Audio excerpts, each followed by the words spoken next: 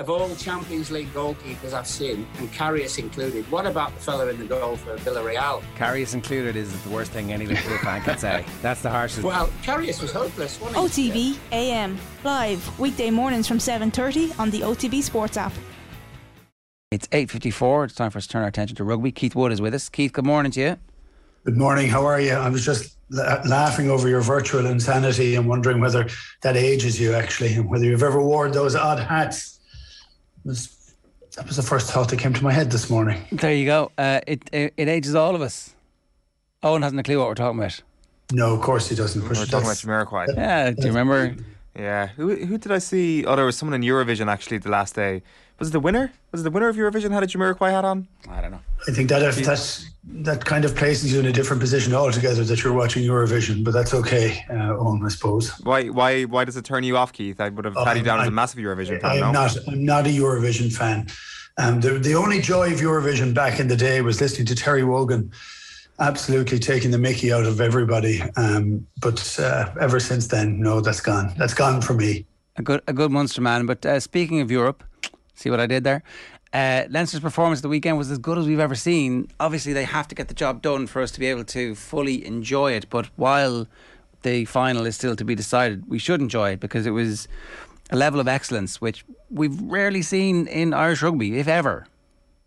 Yeah, I think that's a cracking summation for it, and it's not wanting to put the mockers on it, and that they don't kind of go there and get to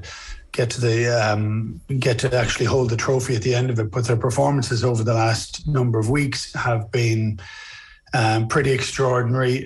They manage their players really, really well, and that's used as a criticism from the British teams and the French teams, which I consider to be one of the greatest compliments we can get to the Irish system and to Leinster in particular. But they looked in control from start to finish, and to watch a team like Toulouse, and of course they were tired from the previous week, but that wouldn't count until maybe the last 10 or 15 minutes of the first half, and maybe the last half an hour of the second half. But for the rest of it, it was the manner in which Leinster were playing. Look, I was reflecting on it for a couple of things. One, I was being particularly protective of Johnny Sexton 2 or 3 years ago, and maybe protective of the number 10 jersey in Ireland, knowing that we weren't getting players through the system, that we were having some players there, but none of them were able to oust him. And I would have said 2 or 3 years ago he was at risk of getting smashed and knocked out of all kilter, if we're honest. But the manner in which both Ireland and Leinster play is he's incredibly well protected. And for me, he played a directing role for all the time he was on the pitch of such a standard the other day that it looked as if he just turned back time. And he's not as fast as he used to be, but it was a commanding performance. I thought he was brilliant. I thought he deserved whatever plaudit he got.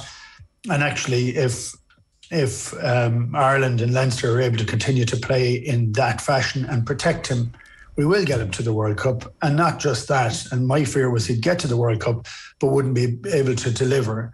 At the moment, he's delivering at the highest standard. So for that alone, it was wonderful. But then everybody else, they weren't cameos. Every other player on the field stood up. Just great. A quick question on Sexton while you bring it up, right? The announcement during the week of the 2 midweek games against the New Zealand Maoris, very interesting. It means that those 5 games now in New Zealand offer both the opportunity for a historic victory on New Zealand soil of one of the 3 tests, but also an opportunity to develop some players. So I suspect, initially I thought that maybe they won't bring some of those front-line players and they'll bring a big squad, but it'll be kind of,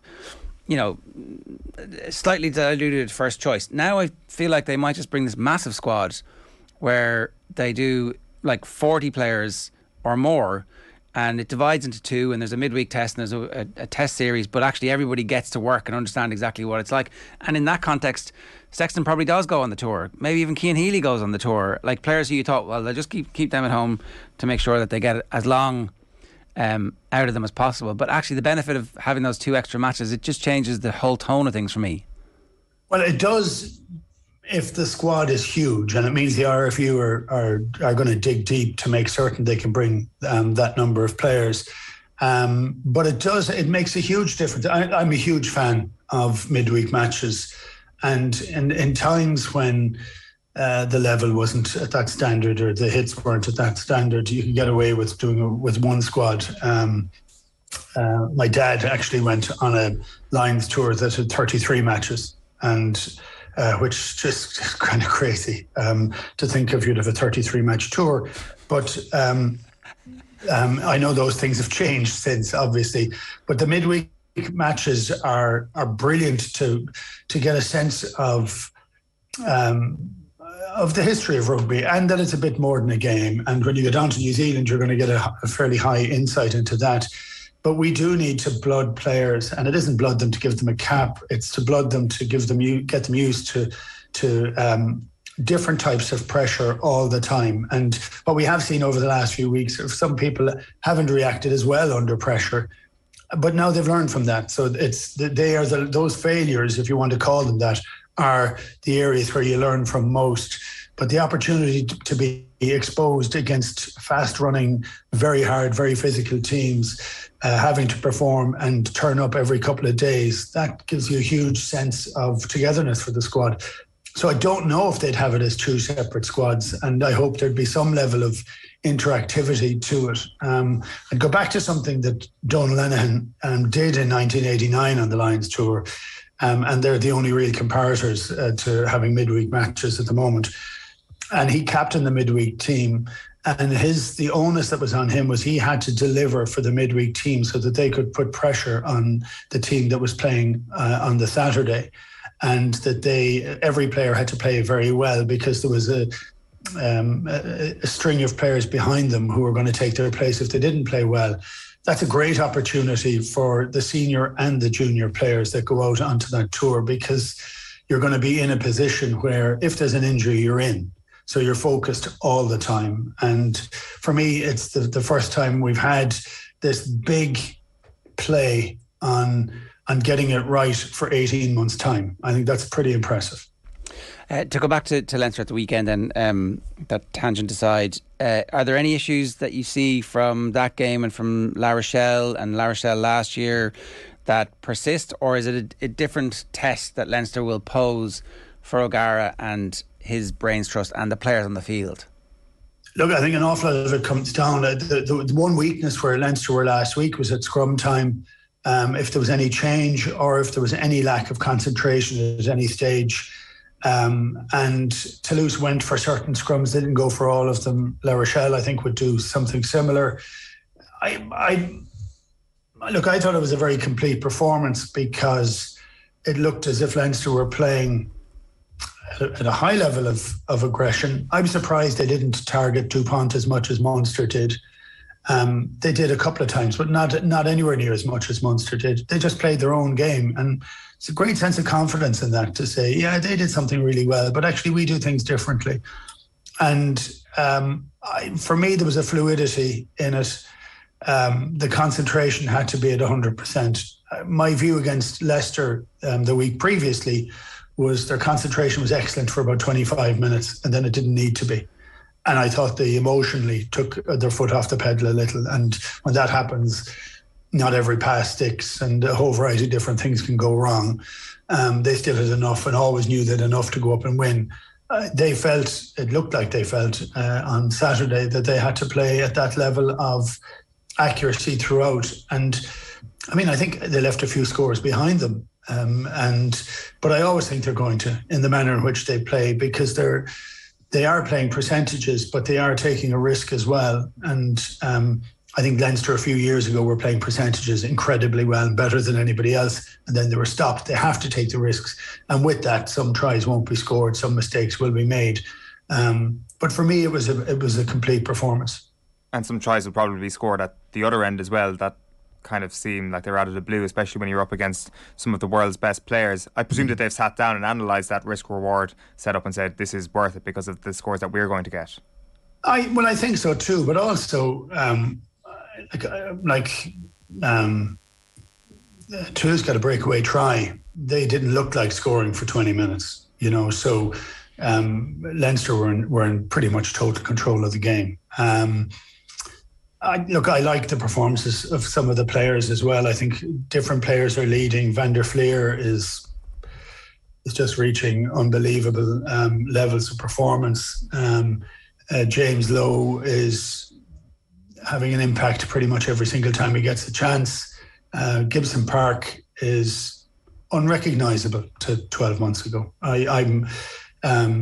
It's I think a telling element for coaches out there that sometimes you need to give players their head and give them the confidence to play. And actually, if you don't get picked, you tend not to play to performance. And sometimes when you get the opportunity, if you take it, he grows week on week. And I just thought he was phenomenal. And I think it takes a lot of pressure off Johnny Sexton as well, that there is another player that's making a whole array of decisions at different times in the game, that it doesn't just sit on one person. And I think that's been part of that change to Leinster. Can we just take a moment to worship at the altar of the left boot of James Lowe? Like, Jesus Christ, that thing's massive. There's a Gary Larson cartoon, so it's for a guy doing arm wrestling, and he loses with his right arm, and he says, well, why don't we try with the left? And you can see his left arm is in shadow, and his left arm is about 5 times the size of the right arm. Well, that's kind of similar to James Lowe's boot. When he does connect with it, it's an incredible relieving kick. I remember mentioning a long time ago David Campese in his last 2 years with Australia. He lost his pace entirely. I mean, it was amazing. He still had a step, but it was getting him into trouble rather than out of trouble. But he developed a skill. He just practiced because he still wanted to play. And he could kick a spiral with his left leg down the full distance and stay within the tram lines. He could kick it 60 yards down the field. He could do the same with his right. And it became an incredible and potent relieving tool to have if they were under huge pressure. And we're seeing that with James Lowe. He's scoring tries, but he is the go-to guy to hose the ball down the middle of the field. So, at different times, they're not under any pressure because they know they can kick it 60 yards. The job that O'Gara has done is probably something that we take a little bit for granted because we talk to him all the time, and at the same time we don't have a bunch of Irish coaches who have gone abroad and reached the very top level as consistently as he has done. We have a few, right? Obviously, Conor O'Shea, Mark McCall, they've put together great careers, but not as quickly as this. Like he's still looks like he could come on and kick some of those penalties his half is missing. It's a phenomenal achievement for him at this early juncture of his career. Absolutely, and he still wears his bitterness incredibly comfortably. He's angry with everybody. He's still bitching and moaning whenever he gets a chance, as if that's a change from anything he's ever had. I remember saying it when he went down to he went to France first. I thought, God, that's an interesting move for him. That's going to be tough. Then he went down to New Zealand, and that's unbelievably rare. And we'll find this out during the summer, but the Kiwis don't particularly care about anybody else. It's their way is right, and it's the best way, and they have the best system, and they're a bit dismissive of most. But I can tell you, so having spoken to some of the players, that the esteem under which Rog was dealt with by players and management alike, and fans, which is an interesting one to turn over down in New Zealand. They just liked the different input, and he was considered a player with a high degree of excellence. He was a coach that they wanted to listen to because he thought of things differently. He had a good emotional sense of things, which in a lot of cases New Zealand try not to do. But they liked that difference. And he learned an awful lot from it. That's a very difficult, unworn path to go down to New Zealand and then to come back up and get a chance and sit in the shadow last year and then have to do it on his own this year. That's a very fast elevation.